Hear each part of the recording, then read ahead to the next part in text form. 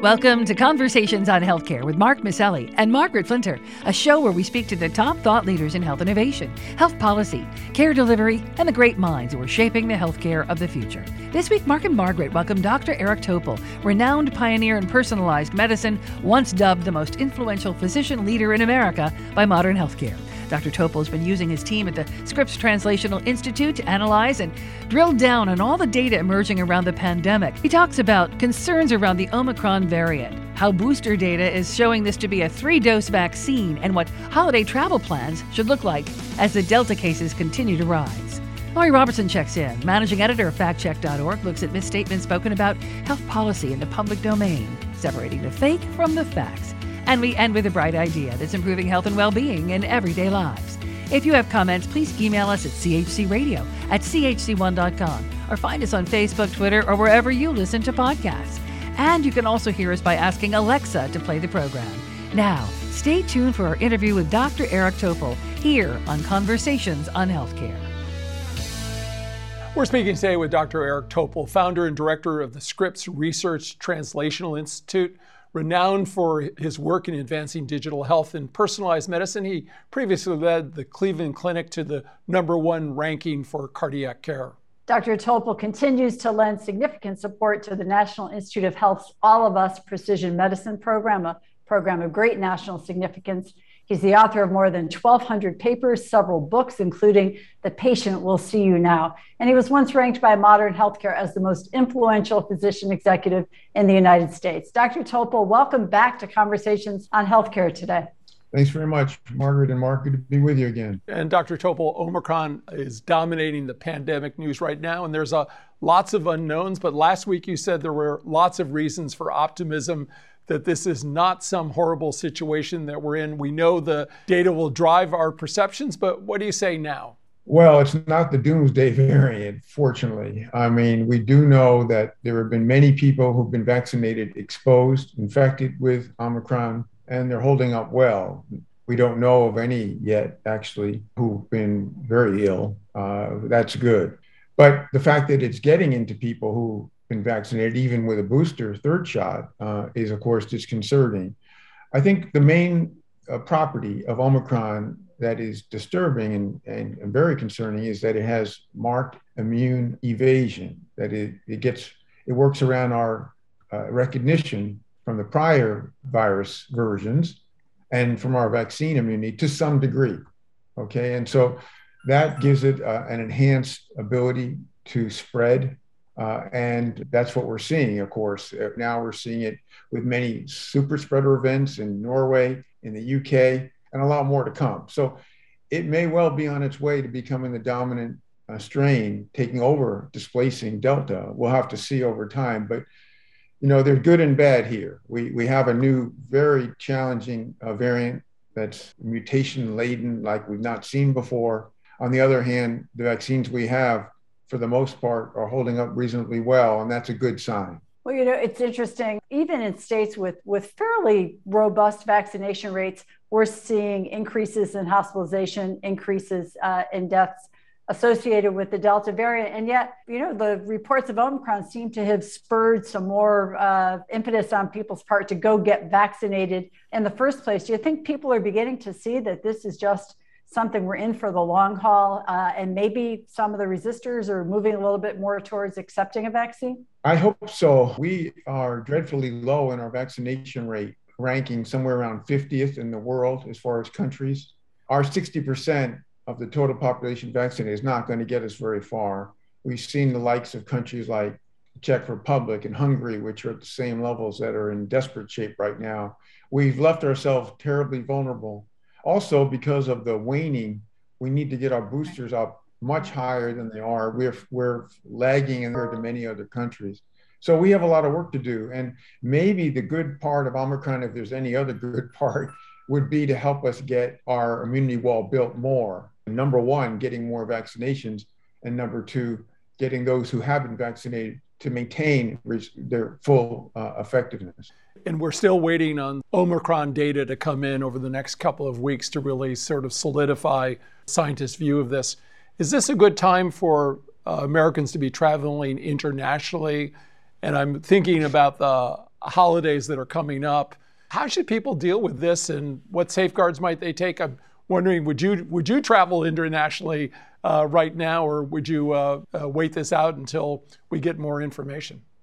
I wouldn't want to be on any long flights right now. We don't really have the systems in place to get maximized safety. Let me just expound a little bit. First of all, Delta is out of control here. We have about 100,000 cases a day, and we're on the way back up, a second Delta surge in the US. So in this country, we have a lot of circulating Delta virus, which is, as you well know, hyper transmissible. It's really been a formidable foe. You add to that, we don't have a rapid testing program, such that if you go on a plane, and even if you knew everyone was fully vaccinated, which should be 3 shots if you're out by 6 months, you don't know at that moment in time whether they're a carrier.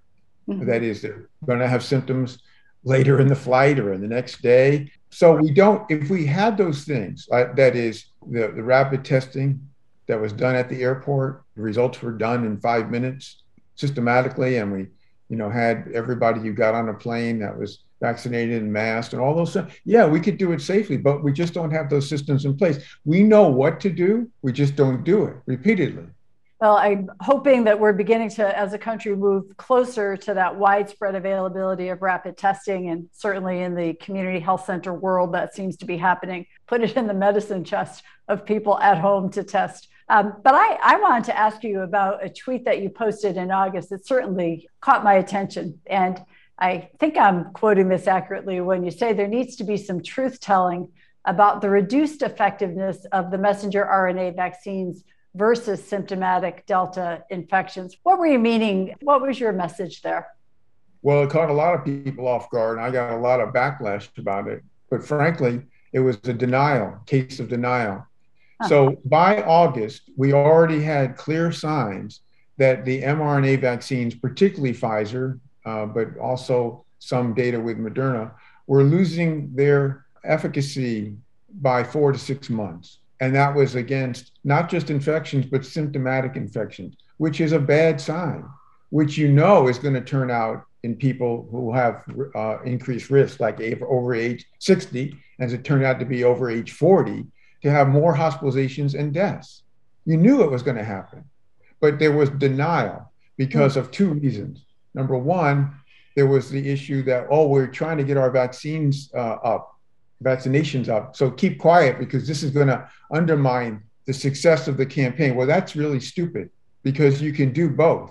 Get the truth out saying, you know what, you need to get vaccinated, and you're probably going to need another shot once you get beyond 6 months. Just tell the truth from the get-go so you don't have to make stuff up later and look like you didn't tell the truth. The second thing is about global equity. We all want the entire species, near 8 billion people to get vaccinated, but we don't have enough vaccines in the low and middle income countries yet, like we should, particularly the continent of Africa. That doesn't mean we shouldn't press on and get that up to scale. We need to do both. But don't let the people who are protected become unprotected. That's not going to help anyone. And that's not going to help get control of the pandemic in the United States, where we've underutilized vaccines grossly. So I laid it out there. Turned out it was true. The signal was obvious. And it took months for some of these public health experts to now using Omicron as the excuse for why they are now recommending boosters for all adults. But sorry, the data was unequivocal. Yeah. And we had a randomized trial, by the way, of over 10,000 people who got the Pfizer vaccine with 2 shots and got a placebo versus 2 shots and a booster. And it showed very substantial restoration of efficacy, over 95%. That's fantastic. But that could have been predicted back in August. And by the way, that's why President Biden made an announcement in August.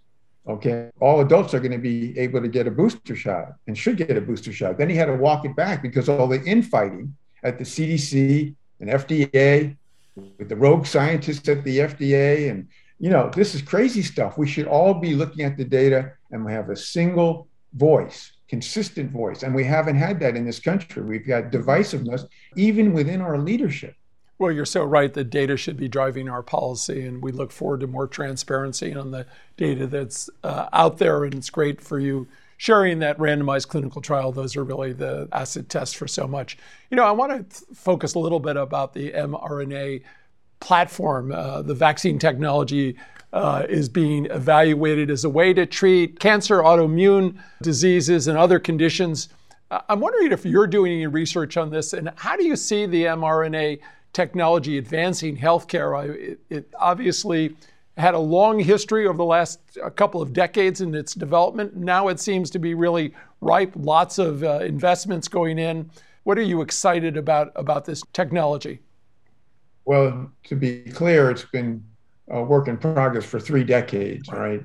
And Carrico and Weissman out of University of Pennsylvania deserve really the credit for that persistent work. They figured out what needed to be done so it didn't evoke inflammation, preventing the mRNA from being able to be effective. So now, as you say, it opens up lots of possibilities. Our group at Scripps Research is particularly interested in getting this for pan-sarbecovirus vaccines. So we won't have to worry about each Greek letter as they come along, and that we have a vaccine that works against all variants, all future variants in this family. That would be ideal, and I believe we'll get there. We could have gotten there potentially by now had we had a global consortium that was given the #1 priority and the resources that were necessary. We have lots of different labs around the world that are working on this kind of in a redundant, isolated fashion. So as you say, though, other groups are working on it for heart disease, for all sorts of other conditions, including suppressing the immune system in autoimmune diseases and in cancer. So we'll see. I mean, there already is a triple vaccine working to get RSV, flu, and COVID all in one with mRNA. Lots of diverse potential, but obviously a lot of that excitement has to be validated in large clinical trials, and we haven't seen those yet. Just to follow up on that, the vaccine's efficacy, as you said, waned after a number of months. Are people working on just, I assume, on the modifications of the underlying structure of the vaccine so it will have longer effect? I assume that that's going on as well. Well, there are some things that can be done, like the adjuvants and the other ways, part of the package of the vaccine, but it's predominantly the result of the virus itself. The fact that the virus, when you are getting exposed to such a hyper-contagious virus like Delta, it really was a combination of time plus Delta. Had we were still dealing with the ancestral strain, probably our vaccines would have held up much better. We didn't see hardly any breakthroughs until we had time plus Delta. So, what we're dealing with is, as the virus evolves, it gets even more challenging. It's this double hit of waning plus the evolving virus. But Dr. Topol, I think this is such an important point. I'm going to stay on it for just a moment, if you don't mind. Are we really saying to people that we're talking about a 3-part series, like if you have to get hepatitis B or the DTaP series that you give your kids, you just know it's a 3-part series standing up. And I think people kind of get 1, 2, got it 6 months later, get that 3rd one, and then I might be good. Is that what you're saying? And who do we need to have come out with this? Is it CDC that really needs to weigh in on this at this point? I do think that, as I've posted, fully vaccinated should be 3 shots. 3 shots of all vaccines, except we don't have any data for J&J, whether a 3rd shot will be useful. There aren't data. And for people who've had prior COVID, even 1 shot may be enough. Certainly not 3 is necessary. But for the rest of the vaccines and the rest of people who are relying on vaccination for their immunity, 3 shots is fully vaccinated. Already we have Israel that's recognized that for months, no less other countries that are coming to that conclusion. We knew when the COVID vaccines were developed that the 2 shots weren't going to be a lifetime vaccine. The only question that was right from the get-go was, would it be 1 year, 2 years? How much time could we eke out? Especially remember that these were done, the trials and the rollout, with very short spacing, 3 weeks for Pfizer, 4 weeks for Moderna, because we were in a crisis. Yeah. And that's not ideal. I mean, everyone recognized that if they were spaced longer, this would be better. And we now have data to substantiate that. So The only thing that was a surprise was that we wound up at 6 months rather than 1 or 2 years. But this is a 3-shot vaccine, and the question will really is how durable that package is going to be over the years ahead.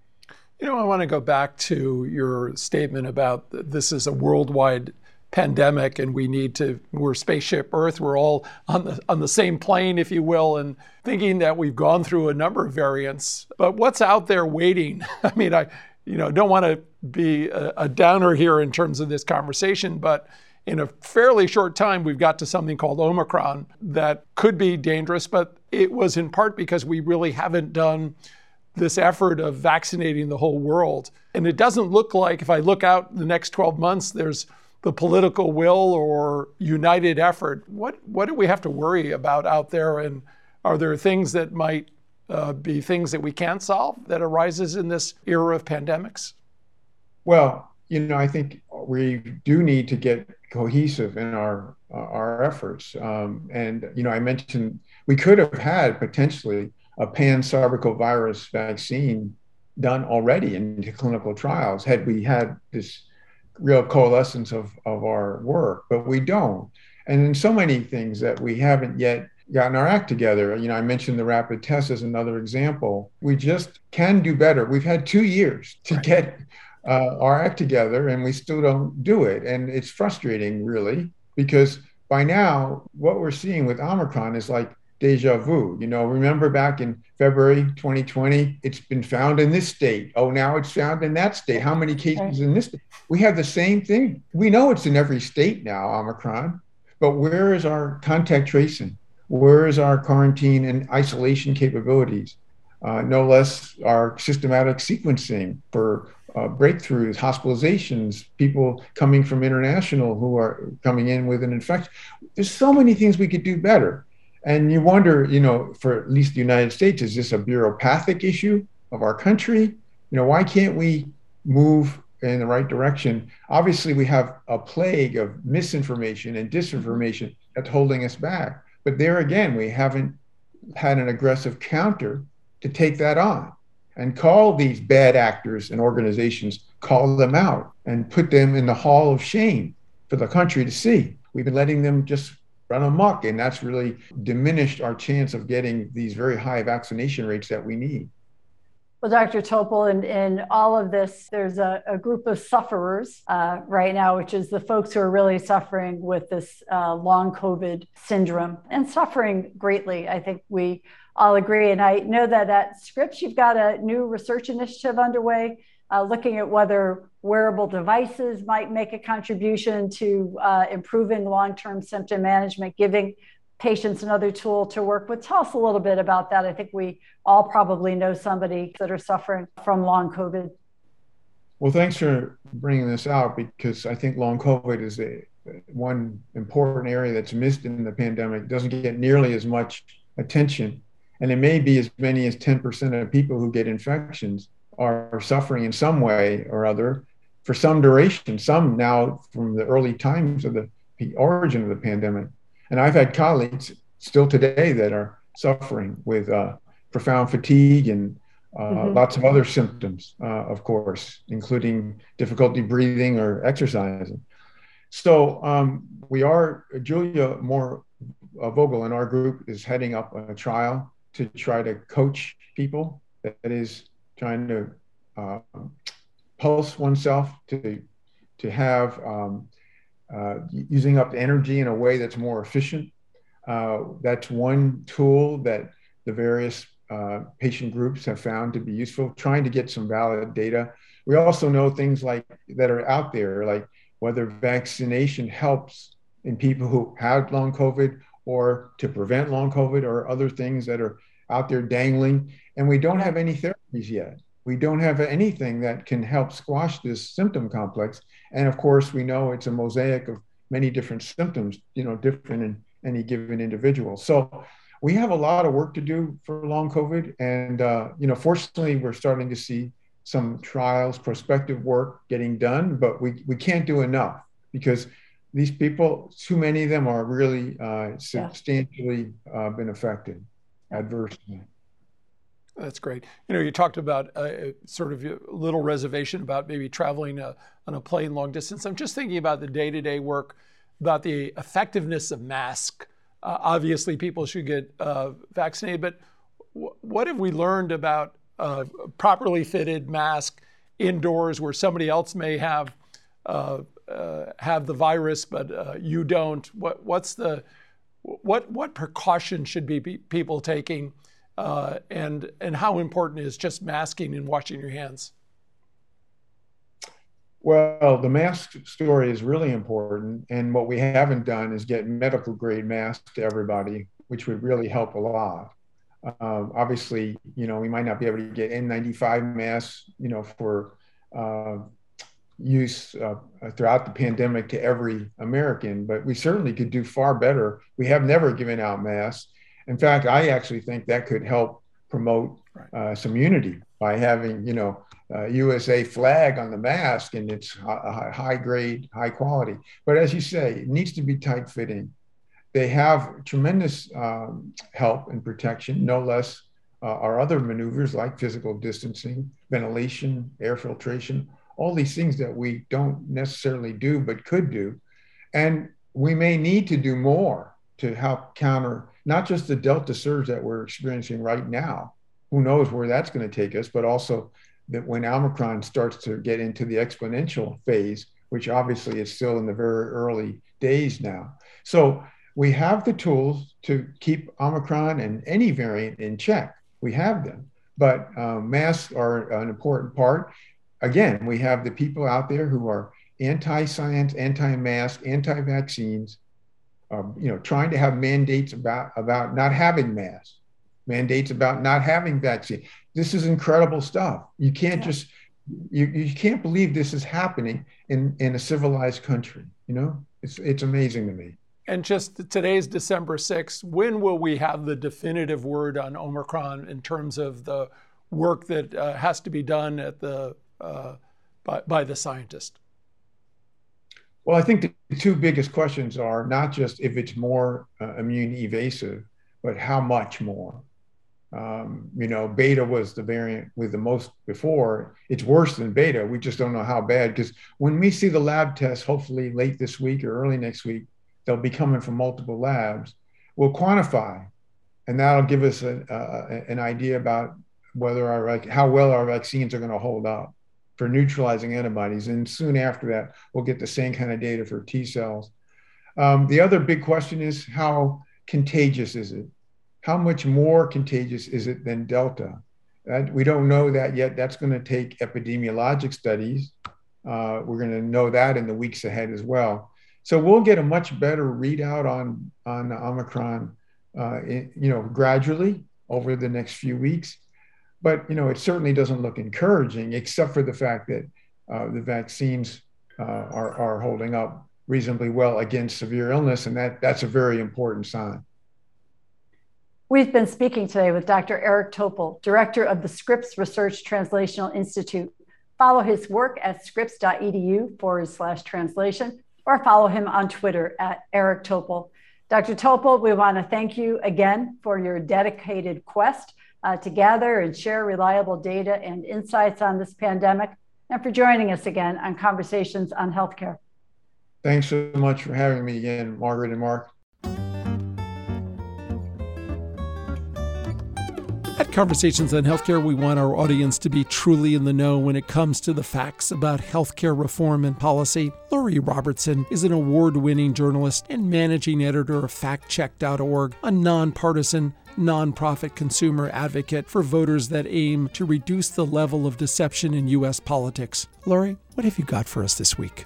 With the release of its pediatric COVID-19 vaccine, Pfizer switched the buffer used in its formulation to increase the stability of the product to remain at refrigerator temperatures for longer. The Food and Drug Administration okayed the change, and the change is also being made to some doses for teens and adults. Social media posts, however, have misleadingly suggested that the ingredient swap is dangerous or was added to prevent heart attacks in children, There's no evidence to support that. The ingredient in question is tris, or trimethamine, which is used as a buffer in the children's vaccine and will soon be available in some adult and teen formulations as well. A buffer keeps doses at the correct pH, neither too acidic or too basic. The original iteration of the Pfizer-BioNTech vaccine used phosphate-buffered saline, or PBS. Pfizer and the FDA have said the switch was made to improve the stability of its mRNA vaccine, which previously had to be kept ultra cold for long-term storage and lasted a month in a refrigerator once thawed. The newer version can last in the fridge for up to 10 weeks. Tris has safely been used in other vaccines and other products. Less stringent cold chain requirements are especially helpful for the pediatric vaccine, which is being administered more in doctors' offices. As for social media post claims about Tris being dangerous or a drug for heart attacks, in large quantities, Tris can be used as a drug. But here, as in other vaccines and medicines, the compound is present in only a very small amount as an inactive ingredient to keep the vaccine stable. Dr. Kausar Talat, an infectious disease physician at the Johns Hopkins Bloomberg School of Public Health, told us the infinitesimal amount of Tris in vaccines has absolutely nothing to do with the much larger volumes and higher concentrations of Tris being given to people who are having heart attacks. The Pfizer-BioNTech COVID-19 vaccine is not known to increase the risk of a heart attack in any population. And that's my fact check for this week. I'm Lori Robertson, managing editor of factcheck.org. FactCheck.org is committed to factual accuracy from the country's major political players and is a project of the Annenberg Public Policy Center at the University of Pennsylvania. If you have a fact that you'd like checked, email us at chcradio.com. We'll have FactCheck.org's Lori Robertson check it out for you here on Conversations on Healthcare.